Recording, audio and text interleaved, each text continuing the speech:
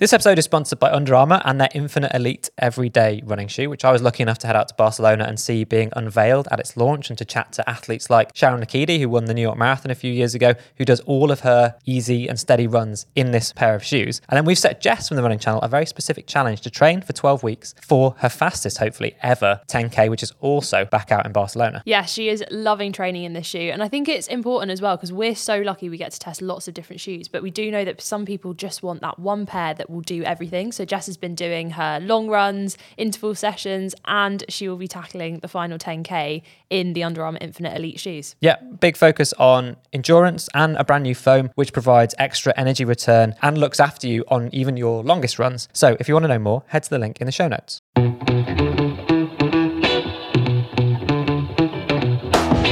This is the Running Channel podcast, a very special live episode from the World Championships out in Budapest as guests of New Balance, and being back in this environment is why I'm incredibly nervous, and I've already done this introduction at least once.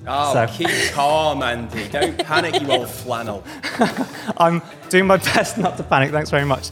Yeah, we have a live audience here, some of whom might not have seen this before, so this is normal. Basically, I get all of the stick. But more excitingly today, we've also got access to two incredible New Balance athletes. Jake Whiteman, the 2022 world champion over 1,500 metres, and also Kieran McGean, who has just finished fourth in this year's edition of the World Championships, also over 1,500 metres in an Irish record. So obviously 1,500 metres is the best distance. So I'm more excited than I've ever been in my life. So we should probably just get stuck in. Let's do it.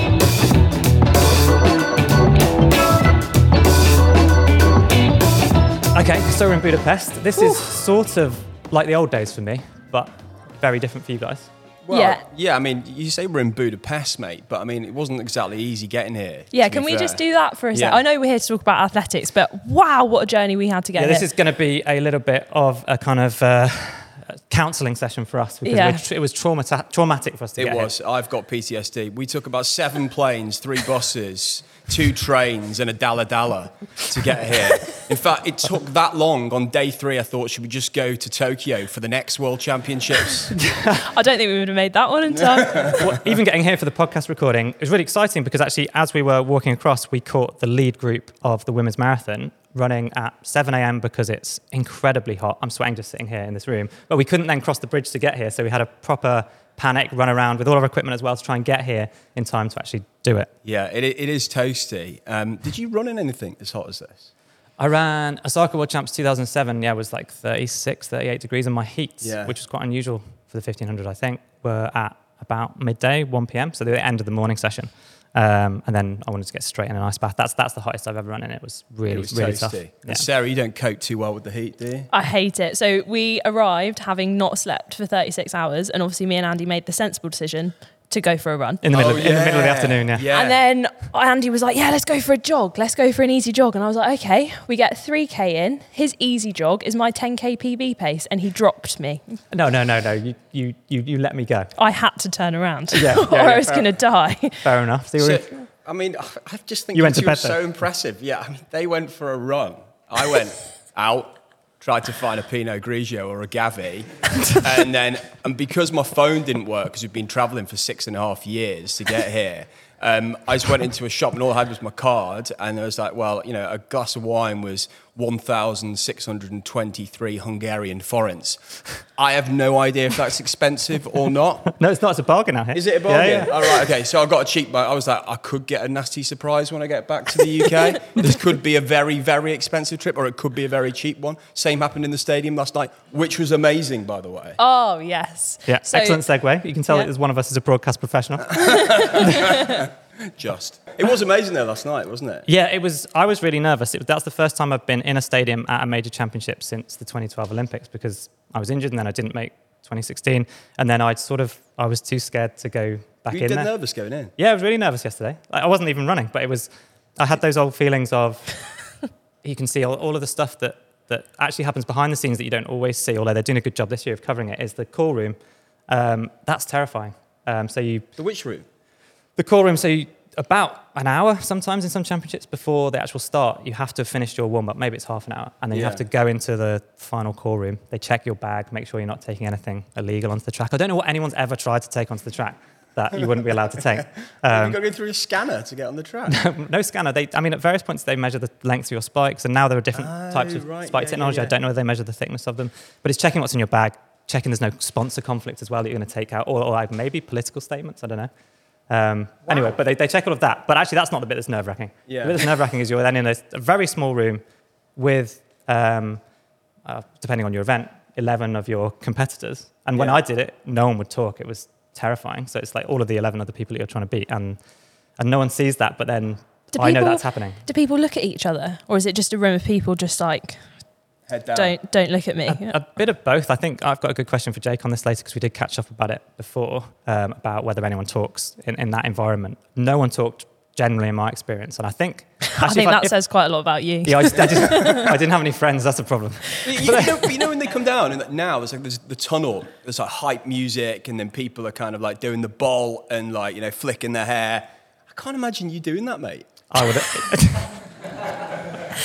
You did have 10 years to come up with something to do. Did you ever get a... No, we didn't have that. So this is like black Before, and white. different era. They were posting the results with paper on the walls. There were just pigeons flying around. Yeah. It was homing pigeons to send them. It'd be interesting if Jake and Kira do that when they come down. Yeah, we'll have we'll to find that ask out them when we get to that. But I guess what have been your highlights this week so far? It's amazing to be out here, and I know Rick, like you're out there as a fan in the stadium. Yeah, so obviously I've been to stadiums before, but only ever in the mix zone or like doing commentary. So actually to come last night and sit with you two in the stands watching the 800-meter women's semi-finals was seriously impressive, wasn't it? So good. Yeah, mine is the same. Just the atmosphere in there. I think especially because obviously we've had COVID, we've had a lot of empty stadiums. It's so nice to come to a full stadium, packed 40,000. out, see just people cheering. I will say one very small thing that I personally love is that last night it was also the javelin finals. I know what this is, yeah. Obviously, all the athletes amazing, but the personal highlight for me is the fact that to get the javelin, because they throw it so far back to the start, they have a little electric car. Do they? Yeah, did you see it last night? No. Yeah. That is, if I could work an athletics championships, I would want to be on the controller. Yeah. Imagine. Please don't take offence and still be nice to Jake and Kira. The highlight of Sarah's week is the little robots that bring the javelins back. I did spend a long time going like, what car is that? yeah, that's what you were more bothered about. But amazingly as well, we do some stuff on the channel where we're testing out different paces, because I'm definitely not as fast as I was anymore. And it's actually quite hard to put into context how fast people are running.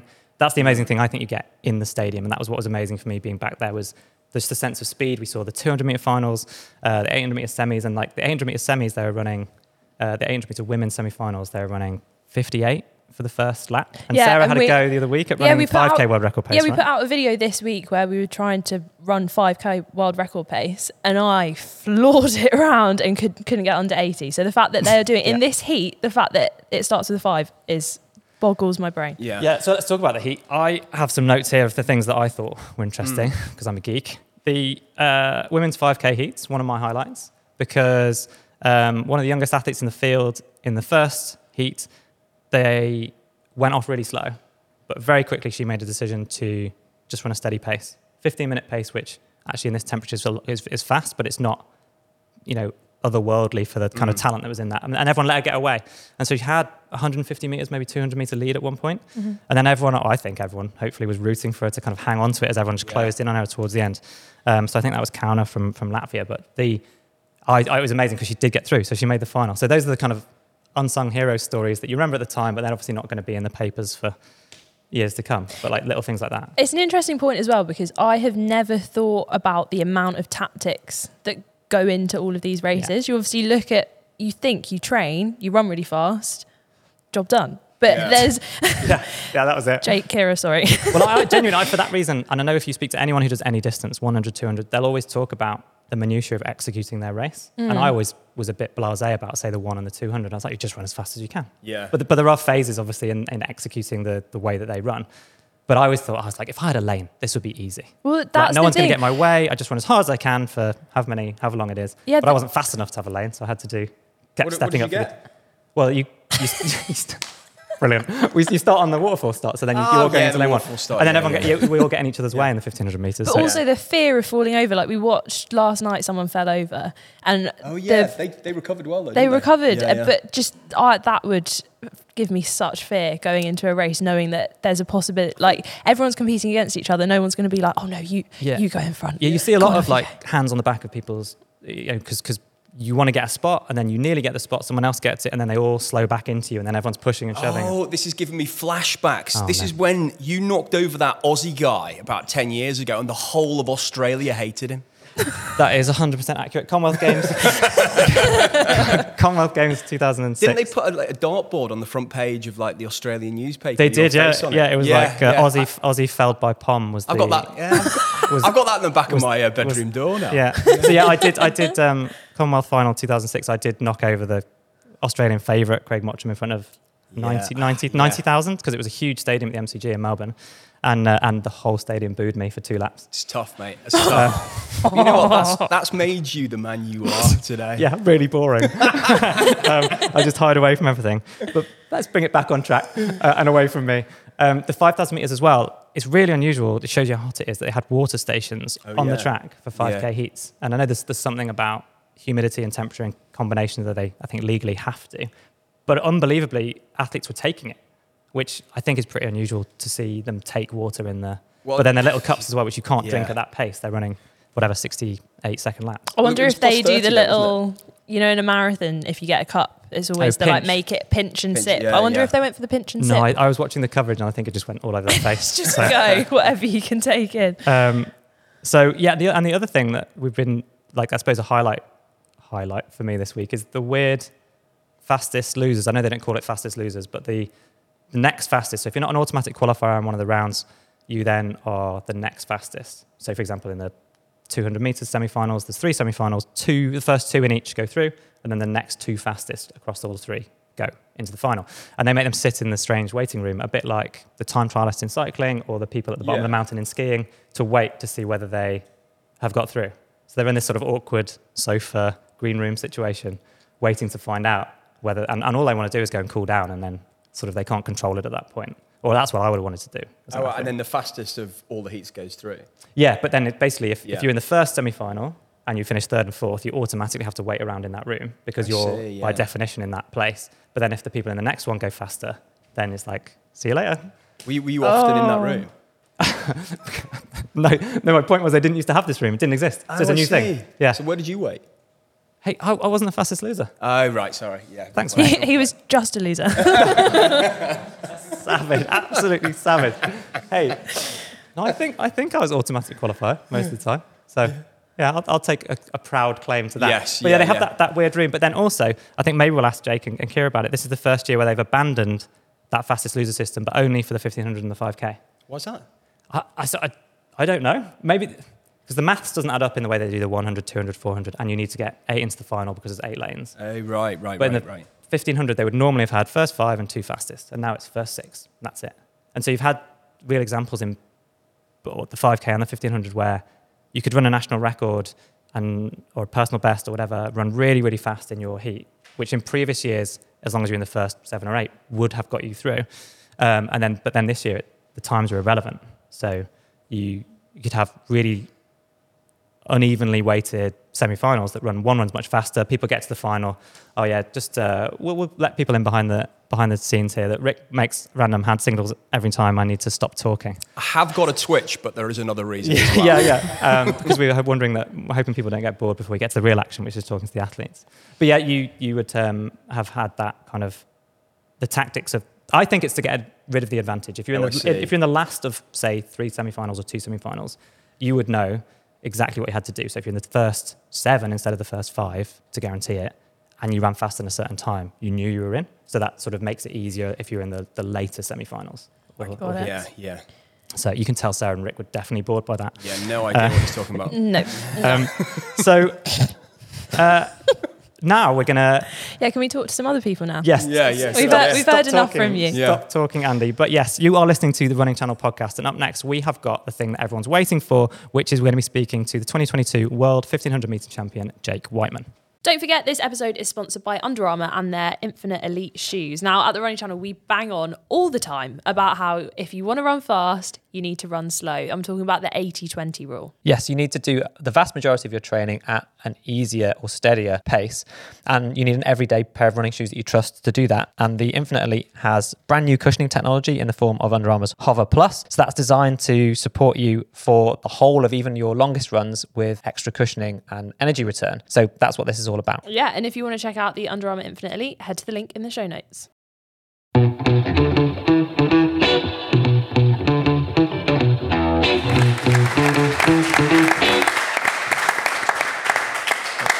I was terrified then I was going to bring the whole thing down. Yes. Just over one word. We've done a few live podcasts, Anya. In the first one, I did kick two of the cameras over. Yeah. As we started recording. Yes, yes. So it was a very calm podcast. Yes, Yeah. as you can tell. Everything's going smooth. Yeah. So yeah, welcome. I've got lots of not too scary questions, but I guess just a very quick reflection of Budapest 2023 so far. Yeah, it's been a unique experience for me because normally I would be hoping to have raced here, but with injuries, I'm not. So I didn't know how I was going to feel about coming in to kind of watching the athletics from the other side, but I've enjoyed it more than I thought. I've done some media stuff. I enjoyed watching my own event to an extent, but the feeling was I would love to have been there still. Yeah. But it makes you realise that this probably, I would say, is one of the best world champs I've seen in my lifetime. Really? As an athlete. Yeah, I just think Budapest is such a good city to host it. We've had Doha and Eugene were the last two. Yeah. And it wasn't the experience like they're this expensive for fans to get to, right? They're in difficult places to get to. And what struck me in the stadium is, one, the noise, very hot as well, but also that people were super into it, really knowledgeable fans. And it was scattered around the stadium. You've got people that are super into the events that they could see up close, the different field events and so on, which it's not always the case. Even in London, I would have said that because there's a lot of more casual fans, there was less knowledgeable. There were fewer knowledgeable people in the stadium. Yeah. Whereas I think at a lot of the big European cities like this, you get proper hardcore fans that are, and I saw you getting stopped and grabbed and stuff outside. And it's nice that people get to see that you guys are just kind of there enjoying it as well. Yeah, you see, I saw Anna Hall, the heptathlete who came second to Johnson Thompson the other night. She was just wandering through the stadium in her gear and I was like, surely she should be getting mobbed. So I still think there's a few fans who probably aren't aware out of context who people are, which is always the case. They just they wouldn't expect to see you there. And then there's a lot of whispering, could that be? And then they're too scared to come and say hello. Well, yeah, it's just the way, it's the way it goes with it, where you want to attract people that have never watched it before, but at the same time, you want the diehards who really love the sport to be able to have access to it. And Eugene last year was tough because it was such a small stadium and such a small town that there wasn't enough accommodation or tickets available, and the flights were expensive, that the fans that wanted to come from overseas probably weren't able to. So this is the first kind of champs in a while that they've had access to be able to actually come and be a fan and see all of it. Yeah, and a beer's only £2, as we just found out. So. I wouldn't know. I wouldn't know that. Yeah. As you've only just found out because you couldn't do the foreign exchange conversion. So we at the Running Channel, we get loads of questions sent in, and if anyone would like to send a question in, you can do at podcast@therunningchannel.com. And we've also had hundreds of questions sent in on social media that we're going to put to you. Hopefully they're just a little bit different to the stuff that you might have got asked before when you get finished a race. So the first one is about Strava. Okay. So the question has come in from Toby, and Rick will be very cross because Toby hasn't told us where he's from. I literally can't stand it when they don't tell us where they're from. Or he might have done. We might just now have it on our list. Oh, right, okay. Sorry, Toby. So Toby asks, do you look at Strava segments the same way as us mere mortals and compete for crowns and leaderboards? I'm going to disappoint everybody. I don't have Strava. Yes. Yeah. Do you know what? I've noticed a lot of athletes this week don't have any social media for the first time at championships. Me and you spoke to one last night while we were waiting for a boat. He was retired, I think. He's retired, and a couple of others just haven't got it. Yeah, it was. So Strava for me is something that I've never been too bothered about. It's for me, my training, as long as I'm doing it and my dad, who's my coach, can see it, that's all that I'm bothered about. It's it'd be nice to have a few pats on the back with kudos every now and then when you've done a good session, just for a bit of validation. But what if you put out this world-leading session that you've never done before? You get nothing. Yeah, I think it was it Cheptegei that stopped his watch during his world record and put it up on Strava, and it's if that doesn't deserve the most kudos ever, then the system is flawed. But the problem is if he's got his watch set up wrong, it might have only said he ran 4,900 meters. Yeah, it'd be a true test for how accurate the GPS is. Yeah. But I think I've noticed that so I'm guilty of, if I have someone I train with or a friend that's on it, I'll be like, oh, like let me have a little look, and I'll browse through sometimes just seeing what pops up and who does what. But part of it is that I think a lot of elite athletes don't put their full training on there, which to me is like, that's not a good thing, because you want to show that you're a real person that has bad days and good days, whereas people love to just show off the really good stuff. Whereas like if I was on there, maybe at some point I would show everything. I'd want to see like you do have bad days, and it's not sustainable to be like thinking that we're just doing these amazing sessions, because a lot of the time we're rubbish. Yeah, like like an Instagram filter on your like running life, as in making it look better than it is. Yeah. And yet the best thing is when you do see someone that has uploaded something that's genuinely world class, but they do it all the time, and it's just called like morning run. And but imagine it's like London Marathon in 2:01. Morning shakeout, but you're actually going for a tempo. But it'd be like. It'd be tough to swallow the pride if you get all these people going like, oh, that's rubbish, and then you just like delete the post because you're so ashamed of it. But I believe it's like you've got to be transparent. Could you be giving away, tricks of the trade as well? There's not really. I would say like you probably agree with this, Andy, where there's no real secret to it. It's like doing consistently like good enough stuff. So part of it is like you could put out a session that you've done certain splits, but an athlete might not be able to replicate that in the same way you have. So it's generally just about you as an individual getting stuff done what's right for you. There's no special formula. Well, I haven't found it yet. Yeah, that's the healthiest outlook, because I think if you did have a snapshot of someone else's training, then you might panic a little bit. Oh, could I do that? Yeah. Whereas the reality is, like you said, it's probably you've got no idea what they did before that. They had 2 weeks to rest, to prep for that as a workout, as opposed to you got 80 miles on your legs and then you're trying to do something hard. Like it's really different. I'm sure we've got another question maybe. Yeah, I've got another question. This one's from Ali, and that last year and this year they've asked, how much do you actually get to see of the places that you travel to compete? Do you actually get to explore? Where's Ali from? Yeah, that's a good question. Savage. I don't know. Another one. Yes, Jake's joining the podcast. No one's told us where they're from today. He's from Staines. I don't know. Somewhere in London. That was it. Staines. Yeah, so that's the sad reality of being a professional athlete, is we travel the world going to all these amazing places, but rarely ever seeing that much of it. So this is the first champs I've been to, and I've actually seen the city we're in, and it's like a mini holiday. Whereas, especially during COVID, they were flying us out literally as soon as we finished. So Eugene last year, I ran my final, and the next day at 12 o'clock I was on a flight out. And then Tokyo, we didn't even get to leave the village because it was COVID restrictions. And then Doha, I think I saw nothing because it was too hot. London, I was in the town I live in, so I was like, I wanted to go home. Kind of seen it There's before. nothing to really see. You're painting a picture here. I know. You're selling the athlete lifestyle. No, but you know what it's like. It's genuinely, it's not glamorous. It's like a lot of the time it's very boring. So, and you're trying to minimize how much you actually walk. Like these guys will, always absolutely take the mickey out of me for like being lazy, because I'm I'll get a lift. I'm not getting the stairs. I'm not going to walk anywhere. Lift up 2 stairs. Is it carry like a prince? It sounds like. That's it. I want these guys to have me on like a palanquin with the pillows and stuff. But no,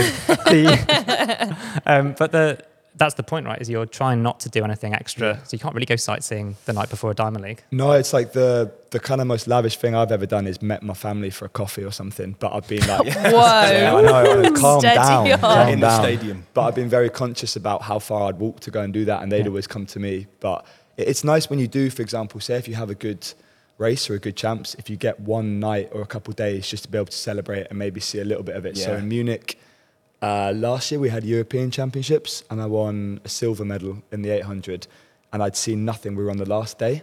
So I made sure that I did something. So at 7 a.m. the next morning, there was a river. I don't know if anyone's been to Munich, but there's a river where like people go in it, and it's almost like a lazy river where you can just float down. Yeah. So at 7 a.m. I was in there, and then again at like 11 we all got on the bus to go to the airport. So there is a life in athletics. Yeah, it's a very rushed and compact life. But we have a long time retired where we can make up for these things we don't get to see. Every 4 years you can float down a river. Is there one place on the list that you've been to that you're like, I need to go back there because I didn't get to see it? Tokyo, for sure. Because Tokyo, when Tokyo was announced as Olympic Games and you knew there was a chance of going, it's like, what an amazing city to be able to go not only to compete, but also to go and see. It's like, how often do you get to go as far as Japan?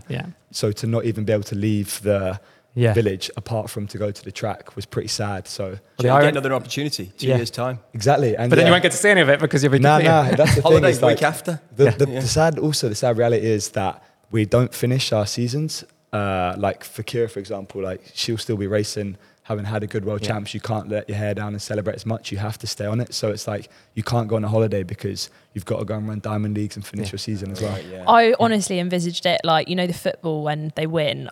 This is what I was thinking happens. You get on the top of a double-decker bus, party around the city for a few No, days. it happens in probably just a bit delayed. So it will happen in September, not the bus around the city. Just to make it clear, that is not You a can thing get in an our open sport. tour bus in Around We, the London. world. we did get it. I mean, Oh. I didn't get a medal, but we did get it for London Oh, 2012. really? No, For the my whole mum- Olympic team got paraded around the streets. My mum has a convertible, so as far as it would get, I'd stand out of that and she'd drive me around. I've got an image. And my dad will clap. Basically. Right, speaking That of sounds your great. mum, actually. Hang on. Careful. Oh, You yeah. set in front in As not- segues where's go, this Rick, going? that Yeah, was where's this going? poor. No, this is good. This is good. In front of your mum, you set a very special record, so I hear. You set the local parkrun record in Worthing in the UK in 2019. So here's a big question, everybody. Could you beat Andy B at parkrun? Well, obviously you could beat me. This is from Harry. by No, the no, way. no, sorry, Andy, the actual No, the- parkrun world What are record you talking holder. about me? You, Andy No, B. no, no, there's a new one now. Savage. Yeah? Stand Yeah. down. So if anyone doesn't know, Andy held the parkrun record for, what was it, 10 years? 11 years. 11 years, sorry. Yeah, get Not it right. that- I thought you were going to bash me about it. Yeah, You get it right. But he just lost it. What was it, last month, Sarah? Yeah. Yeah, to go couple to of Andy months ago. Butchart, To Andy is a Butchart, who we had New on the Balance athlete podcast. as well. The new Oh, yeah. improved Andy Yeah. B. Yeah. What was your Mark time, II. Jake? Yeah. I've only done, I think I did 14:30 something there. Not but, bad at So park, is it? my local running spot, or like where I train, is Bushy Park, where Andy did that. Oh, and yeah. I've done that park run many times and I've been nowhere near. So like, honestly, look at that. you're Yeah, like look a how- He's just legend. being nice. He's being nice. So, honestly, you're a legend of Bushy Park. So I hear they're planning a Not anywhere statue, else. a It's statue for at some other point. reasons, though. Careful. Right. So actually, I nearly forgot to do this, but I've Go got a special, off microphone, I've got a special prop for everyone looking as well. So Oh, I don't here know if we you've go. ever seen these Let's go horrors. into I the saw them past. under the chair and I thought, why have you brought your slippers? That's what I thought originally. So for everyone listening who's not able to see, I've brought my old spikes, so my old New Balance spikes. I was a New Balance athlete when I was competing. These I ran in the World Champs finals in Olympics I'm going to hand them to you just to because yeah, they're a bit different, right? Yeah, so I'd say this is probably what I started running in. Do you know what? You're within New Balance. Everyone always goes on about, Andy Badley had his own shoe. It was like the Badley. Yes. Everyone always Oh, goes that's not on. It's these, like, how but yeah. cool is that? That It was wasn't the those. Badley. It's not this, but you've got your name on the back, which is pretty Yeah, cool. With yeah. it, yeah. but They hooked me up, but I mean, the technology I guess is so different to. So I was put up to this by Pete Riley and John Evans. They wanted to know how fast you thought you could run in those spikes. So the main difference is the foam. So like Yeah. now it's gone to the point where we have like a big stack of foam like across the shoe, whereas that is nothing. So what did you? Also, run they're these? much taller then. 3:49 the mile in those. Yeah, I was going to say 1500. Yeah, it was quicker than that over 1500. 3:34. Yeah. So honestly, it's worth probably at least 2 or 3 seconds with Yeah. new technology. Wow.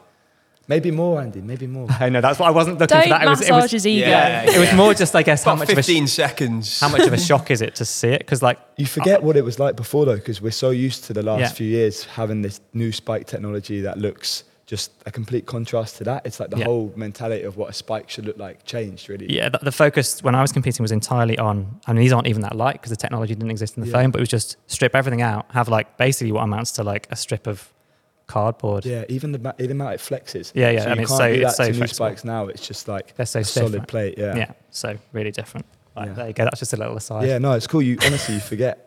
Is there your signature on the front? Oh yeah, I didn't normally write my name on my my spikes. I think someone asked me these were displayed somewhere, and then now they're, No, it's honestly, moved on a lot. They're cool. yeah, right. Okay, a little bit of a segue, trip down memory lane for me. Yeah, well, you got there in the end. This question from Aaron. What are the lowlights of being a professional? Yes, The this is what I want to lowlight. know. Like, what are the bad things that no one talks about? I've never heard the word low light, but I guess that makes sense. We bring to everything on this contrast pod. highlight. Yeah. Yeah, So I would say for me, like injuries haven't even been the worst bit because I would say injuries is something that we accept that will happen as being part of this sport to this level, like pushing your body as hard, as far and as fast as it can go. You're guaranteed at points to get injuries. So I've never really been down from injuries because I've had many years where I've had good runs without injuries. Like this is just my time to serve my time with an injury. Yeah. Almost is the way I look at it. But the lowlights for me is if it doesn't go well and you don't race as well as you want, and like for me, Tokyo was like the lowest point for me because I had everything was going towards going to these Olympic Games, and I was like, oh, I'm on track for a medal here. It's been like my career has led to this point, and I finished 10th. And that was just like a gutting feeling to know it was done. And a lot of it is like we sacrifice a lot doing this sport. It's like, it's good fun, and you have to remind yourself a lot of the time that you're getting like paid to do a hobby that started off as a hobby, and you'd probably be doing it even if you weren't doing it as a job. And we're lucky to be in this position, but you miss out on a lot of life events from doing it. And there's so many like occasions where I've almost got like big FOMO from not going on like holidays, celebrating birthdays, like big occasions. I had no like graduation from uni. I had no like holidays at the end of school and stuff. And it's like, they're the ones where you don't really get that back. But I speak to a lot of my friends who ran at university, and they all wanted to be doing what I'm doing now. And they were like, honestly, like we'd give anything to be in your situation. Is the one thing that you have to keep reminding yourself. It doesn't make it easier though. Like that if you know, everyone has a bad race like that happens sometimes. Sometimes it's in a really big race, sometimes it's not. And then you get a chance to bounce back and win the world championships, which is obviously incredible. But there's always something, like I'm a big glass half full guy with stuff, and I feel as though if you've got something that's gone wrong, there's always something you can learn and take from that to make sure it doesn't happen again. And if you've not learned and taken anything from it, then you've not looked at it the right way. Exactly. Yeah, we were talking before the pod about this question about like the low lights of being a pro athlete. I took a very different, slightly less highbrow.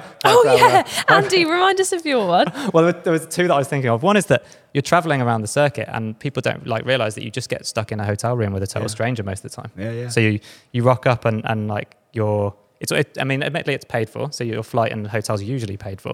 But then you go and they're like, oh yeah, pick up your room key, and you go in and someone's already in there. Their stuff's all over the room. You've got no idea who it is. It's like, it's also some of the pairings they'll put are just, how have you thought of that? It's like, we don't even speak a word of the same language, and I've got to do 3 days with like, sometimes the beds are like that close together, and you're walking in and it's a stranger, and you're like introducing yourself, and you get lucky sometimes where it might be like, I've made friends from athletes. Like I was with an Aussie discus thrower last year who I'd never met before, and we were sitting watching films together throughout a lot of it. You have to share a room. Took your time catching up with the conversation there. So I was just processing that. I rocked up at a meet once and was in with a Russian shot put guy.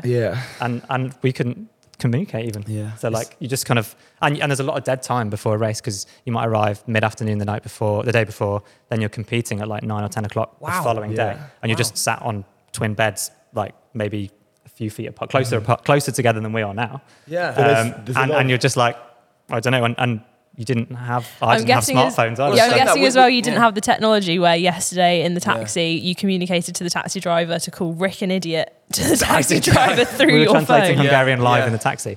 But no, you didn't have that. Well, I mean, and you didn't have that much technology to entertain yourself either. So you'd be watching Eurosport in a foreign language, or you'd just with your blackboard writing some short. I got my slate out. I was making my pre-race notes. Carved into a piece of wood. It's like there's funny little things within the sport that people don't realise. Like it's even like the anti-doping stuff, where it's like someone will come, you have to give a slot every day where you're guaranteed to be. So a lot of the time you do it late at night or early in the morning because you're guaranteed to be at home. So I'm 6 a.m. So 6 a.m. the doorbell rings. A man that you've probably met before, because you get the same people coming but potentially haven't, has to come and pretty much stand and watch you go for a wee. And it's like, that's a real low light. And it's like when people tell you that, and it's like, it just becomes so common. It's like, in you come, let's get this done. Get your pot. He'll stand there. You have to drop your trousers. Round the ankles. A lot of them before, to be fair. It's not a subtle thing. It's round your ankles. Like you've got to be naked so they can see you haven't got something like strapped to your body to kind of give you the sample, which is a weird part of the sport. So let's be honest. I don't think that's a particular highlight for the people that have got to watch it either. I mean, I think that's just great information. Can you just imagine though? Like meeting a stranger. What do you do? Wow. Funny you should ask. You want to see my boot? Incredible. So a massive thank you to Jake, absolute legend. We've really enjoyed having you on. And now in a transition that will be seamless in the edited versions of this, we're joined by Kira. Thanks, mate. So welcome. Thanks for coming on. Thanks so much for having me. Yeah, this is really exciting for me. Just talking about 1,500 metres, Rick and Sarah having to to put up with me kind of geeking out about it. Yeah, it's a lot. It's a lot. But I'm going to jump straight in with a story which is going to be really embarrassing for me if you don't remember it. Oh, God. So I have terrible memory. Okay. No, I'm just not very memorable. So I think it's fine. No, you are, because I had the shoes. I was in awe whenever I was a kid in your presence, for sure. So the story is that you've been with New Balance for a long time, right? Yeah. And the first time that I think that you were having the conversations as like a 17, 18-year-old, like upcoming superstar in Ireland, my understanding was that Newmounts had flown you out to New York to kind of wine and dine you and say like, we're the brand to come and be with. And I remember being asked to go out for dinner with you. So myself and Jenny Simpson, who ended up becoming world champion running in Newmount shoes as well, we were like, it was an easy gig for us. We just got to go and chat to you. We had dinner. So I was wondering if you remember that, and then if I'm going to claim full responsibility for everything that's happened since then, based on that one conversation. No, I definitely do, because I felt like that was like so like high wing. I was getting flown to New York. I had never been to America before. Yeah. That was like a massive flight. I'm pretty sure like my sister came with me, or my mum and dad, because I had 2 trips out, one to sign my contract and one to head out. So I can't remember who was with me at that occasion. And I feel like I was really naive. Like I was going through the New York cities, and John Evans was having to like pay like Spider-Man money because I wanted a picture with him, but I didn't know. I didn't know you had to pay those people. I just thought this odd man in a Spider-Man outfit, and I was like, look at this. So this is John Evans, who's responsible for like bringing the athletes into the brand, right? Yeah, and I'm like, I just thought you guys would just happen to be there at the time. I feel really like I fancy that they thought they needed to. I would have been signing that contract anyway. But yeah, I've been with New Balance since I was about 18, 19. So yeah, I remember that well. I think I was a bit like in awe and really nervous heading for dinner with you guys. It's just because he had his own trainer brand, that's it. I mean, he's so normal. Yeah, Jenny's name was on the women's version. Yeah, oh yeah, of course you had his and her trainers. Yes, exactly. Yeah. So, I don't think that's how my wife referred to it. Yeah, I was going to say, yeah. And then just to wrap that story up, I believe coming over from Ireland as well, I remember that we were like walking down the street just off Broadway, and then the Edge from U2 was like, I think he was working on a musical, and he popped out the door. And I know like we just talked about John Evans, but he fully claimed it as a like, oh yeah, we just, we got the Edge out as well. U2's come to say hello, like please sign. Like, well, John Evans is like, it's the Edge. You should get a picture with him. I'm not going to lie to you. Like, if it had been Bono, I definitely would have recognised him. I felt terrible. Like, 18, 19-year-old Ciara wasn't 100% sure. I knew as soon as he said it was from U2. But yeah, I was like, New Balance just... Yeah, this is how they roll. Spider-Man, that's just Edge, they bring him out for you. Yeah. It was like one of the Transformers. It was awesome. Yeah, so Jake talked about the athlete life being boring and low-key. The start for me for that professional side was very glamorous, but yeah, we also have the mundane parts that everybody thinks. Like I was laughing, chatting to some of the Irish people. I was like, oh, this is the glamour. Whenever you're like on a really sweaty bus to the track, like it's a 45-minute bus ride from the Irish hotel to the track, and you're like sweating and you're nervous and you're like, goodness, this is. And then whenever I was given a partial sample after the final, waiting to produce 10 more mils of pee. Oh yeah, you can give it for context. So you can, if you don't wee enough, then they make you do it again. Yeah, so you just have to sit in a room while. drinking for water. Actually, in German meets, they'll give you beer, right? I'd say it would have been better if I had been able to start getting on the sesh or something. But I was just sitting there drinking freezing cold water. I was like, and then you find so once you then manage to do it, for then the next 4 hours, all you need to do is go for a pee. You're up all night peeing. I drank about 5 litres of water just waiting to go. Yeah. Not five. That would have been dangerous. This is the glamour. Yeah, it's a very glamorous sport. It is indeed. So now we should jump into Budapest, and like I saw the interview with you afterwards. Like obviously really excited. Like you can't ask for more than a national record, highest ever placing in a world champs, and finishing 4th. So I guess, do you want to sum up your week? Yeah, I suppose like I came into this championship like I keep my cards pretty close to my chest, thinking I could really have a chance of a medal here for the first time at a global championship, and that's I was kind of backing myself to be up there. So when I came off with 4th, there was a little bit of disappointment because I thought, I'm so close. It's like, oh, that could have been my moment to get a global medal. Like it's always my dream to see the tricolour going up and a medal ceremony for Ireland. So I probably, it was such mixed emotions. I was coming to the guys and like yourselves, we often know a lot of the people that are chatting to us when they're straight off the track. So I gave our journalists a big hug, and I was like, oh, I'm disappointed. But then like, I'll be honest, over the next few days, the realisation of like I came 4th in the world in was arguably one of the best women's 1500 metre fields ever.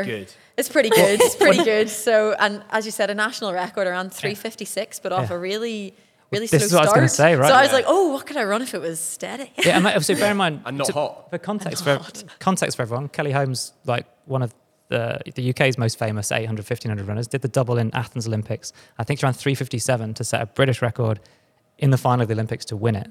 You've run quicker than that off a slow pace. And yeah, in 1500 meters, pacing is everything. So yeah, it's one of the fastest finals of all time against 3 or 4 of, well, 3 plus the rest of the field of the greatest athletes of all time. And Yeah, what were that's you really- expecting the final to be like? Like from the heats, did you get any like inkling of what the tactics would be in the final? To be honest, like whenever you were looking at the heats, if you particularly looked at the 2 semi-finals, God, there was 2 completely different types of racing. I was in the first semi-final, and we like had what I would say is like your bog standard get through the semi-finals. Like we went out, it wasn't crazy fast. You're like, this is going to wind up, so be ready for it. So that's really like how I would imagine. If you were going to say that's how most semi-finals go, then the next semi-final, they went through, it was one in like, what, 3:55 or Yeah, something? so like as fast as the final, like, So like those are that's- crazy fast times. I yeah. was watching it from after my race being like, did they just finish that second semi-final, went through in 3:55? I'm not going to lie to you, I went, brilliant. Yeah, you're glad, right? They're tired. You're tiring them Sounds out. terrible, but I'm like, if they want to run the legs up themselves, I'm glad I was in the slower heat. Well, So that's the weird thing I was talking about a little bit earlier. Like, has that changed it this year? There's no kind of fastest spots for people. It's irrelevant how fast you run in the rounds in the 1500 and the 5K. yeah, definitely. Like I feel like coming into it, I thought it would make the racing a lot more tactical, bring Yeah, it slower. to what Yeah. championship racing was like for you. And like in similar vein, I would prefer that it was like yours. Like I personally love a good old let's sprint to the Yeah. finish line type race. I love the tactics of the 15. I'm ready for it. So I didn't know what was going to come out of top 6 and straight through. And I honestly still don't know, because there are 2 semi-finals that have not told you exactly how it goes. I think it just depends the athletes in the semi-final and what it would be. But it is tough, because I look at that semi-final and there was girls, Sarah Healy, my Irish counterpart, she went sub 4 to run 3:59 and didn't make it through. Yeah. And like it's crazy to think that didn't make the final. Well, yeah, and there's been a weird generational shift, I guess. I was in that era where sub 4, and you were like, there's only a few people that went sub 4 a year, probably. Yeah, now it's just you have to get an old sub 4 out to get through. Yeah. It's crazy. And like I suppose sometimes I'm wondering like, do I wish I was born in a different era? Could I have won more medals? Could have been up there in a global championship? But there's a real pride and joy of being out there in the best that it's ever been. Yeah. You toe the line with Faith Kipyegon, the greatest Yeah. of all time, quite arguably. Yeah. Arguably, and like that, I don't know how the race is going to go, because Faith could go and try to take this out in a sub 3:50. In which case you're like, But that's not for me, probably. good luck. Yeah. Like you have to know your own ability, because I could go out and try to stay with her, but I would not last the full 15, so I'd be gone. So like if I took the previous world champs in Doha, I came into that championships and I made the final, and I was absolutely delighted to be in the final. That championships went out hard, and I think it was Sifan just took it from the gun. So I knew, I was like, get on the pain train and hold on for dear Down and life. out, I came yeah. 9th or 10th in that championship, was absolutely over the moon with that. And I witnessed like 4th place running, I think it was a 3:54 at that championship, and crazy, isn't not medal. So the women's 15 is going into a realm that's just phenomenal. Yeah. You have girls that are doing times that people probably thought a woman would never do. It's really exciting to be part of that, I suppose. Yeah, it's a healthy outlook on it, I Yeah. think. This also links really nicely to a question that we Yes. got coming in from Sally, who hasn't told us where she's from. Sorry, Rick. She's asked, does running ever get comfortable? And she said, does it still feel for you like an itchy jumper you can't take off? Oh my goodness! It's a great does analogy. it ever get comfortable? I had my previous coach Steve always said like you have to learn to be comfortably uncomfortable all the time. So that's in training. You need to find that discomfort that you can cope with, and you stay there and you flirt with that, and you keep going. Even like that's never easy. Like if you see me after, you guys won't witness this, I'll throw up. It's well Really? known. Like like the girls in the races are usually like walking past me in the hall after, being like, "You're all right," and I was like, "I'm all good, carry on." Like I've been at races where Laura has literally just brought me a bottle and set it down. She's like, "I'll see you in the cool down," and I'm like boking up my ring at the side of a track. It's like something that I've done since I was quite young, and I think it's maybe how my body copes with the lactic. I don't know. I'd prefer if I didn't. But also, like, Yeah, you've got a lot in common there, actually. It's just for different reasons that we throw it up. But yeah. So like, it's never got that comfortable. But even in the lead up to it, like, it was quite interesting chatting to some people after, and they were like, "You're a different animal out there this season and last season." It's like you look so calm. You looked like I felt really ready for the final. I was absolutely cacking it for the first round. Super nervous. I think it's nearly worse. Yeah. You go out in the first round Yes. and you'd backed yourself to be up there in the final. You know, you've royally beeped up. So you get nervous before races and you get nervous sometimes before training, but you don't get nervous when you do media, do you? Evidently not, do you? I think that, Unless after this you just run to You the don't back see and the we're sweat like, patches. I had this top on for a Hey, we reason. can go and just cack up you- together. Yeah. were you hoping to be more intimidating than you are? No, definitely not. Obviously nowhere near. But that does bring me on to a very good question. Oh, excellent. From At the Third Degree, who says, do runners from the same country agree on tactics before races like the 1,500 metres? Well, certainly not from Ireland. I'm pretty sure the Brits don't tie up to see who's going to. I don't know. It's certainly something that I've wondered for some other nations. So you don't sort of ever get they're not like in a kind of a little huddle before or anything like that. You don't see coaches or agents kind of bringing it together. I never did, but I've often wondered if some nations where they are trying to break another nation, so like I'll just for argument's sake, like say Kenya and Ethiopia, Yeah. two really big rival countries, would they want to break somebody to make their person the champion? Yeah. I don't know. because you're also We asking. don't. They used to, and whether it's so. This is just before I was running, but El Garouche, who was the greatest, he still holds the world record. He always had a pacemaker in the final. So he had Of championships. Yeah, so he would have a Moroccan teammate whose job it was to make the final with him. Wow, that's incredible. So I think his name is that fair? Adil Couch. Yeah, it's not- Probably, but I you think had to have it's someone in illegal. that country good enough. Is it illegal? Well, I suppose if somebody wanted to sacrifice themselves for that, like Yeah. I don't think. But like part of me is kind of like it nearly adopts an approach like cycling has, I suppose, Yeah. that you have a team Yeah. then. Team that is just I don't working know. for you. For me, it kind of goes against, for myself, the purity of like the sport. Yeah. Yeah. I quite love that, especially at championships. Diamond Leagues, we have pacemakers, but championship running, it's like every man for themselves.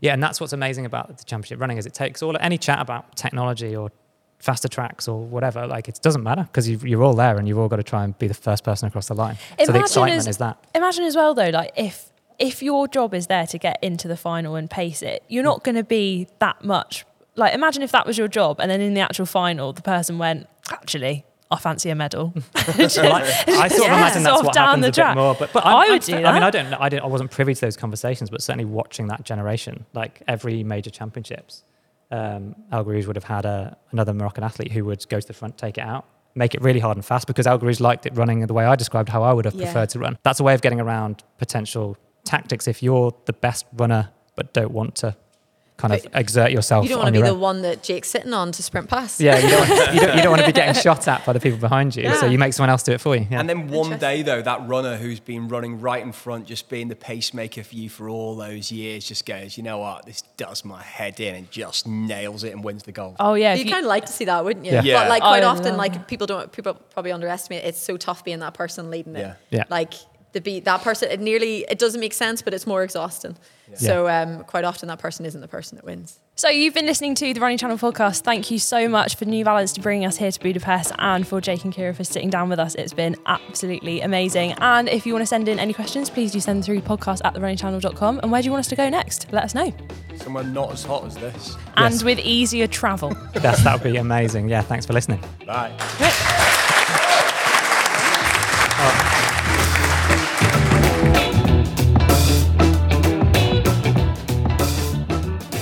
This episode was brought to you by Under Armour and their Infinite Elite everyday running shoe, which has a focus on both comfort and endurance. So an ultra springy, responsive feel that protects your legs and keeps them feeling fresh, which is what Jess has been putting to the test as she's been training for over the last 12 weeks for taking on her ultimate ever 10K. And she's been focused on consistency. So being able to show up with those fresh legs every day and every week in order to put in the work and the recovery that she needs to do to run her best. If you want to check out the Under Armour Infinite Elite, head to the link in the show notes.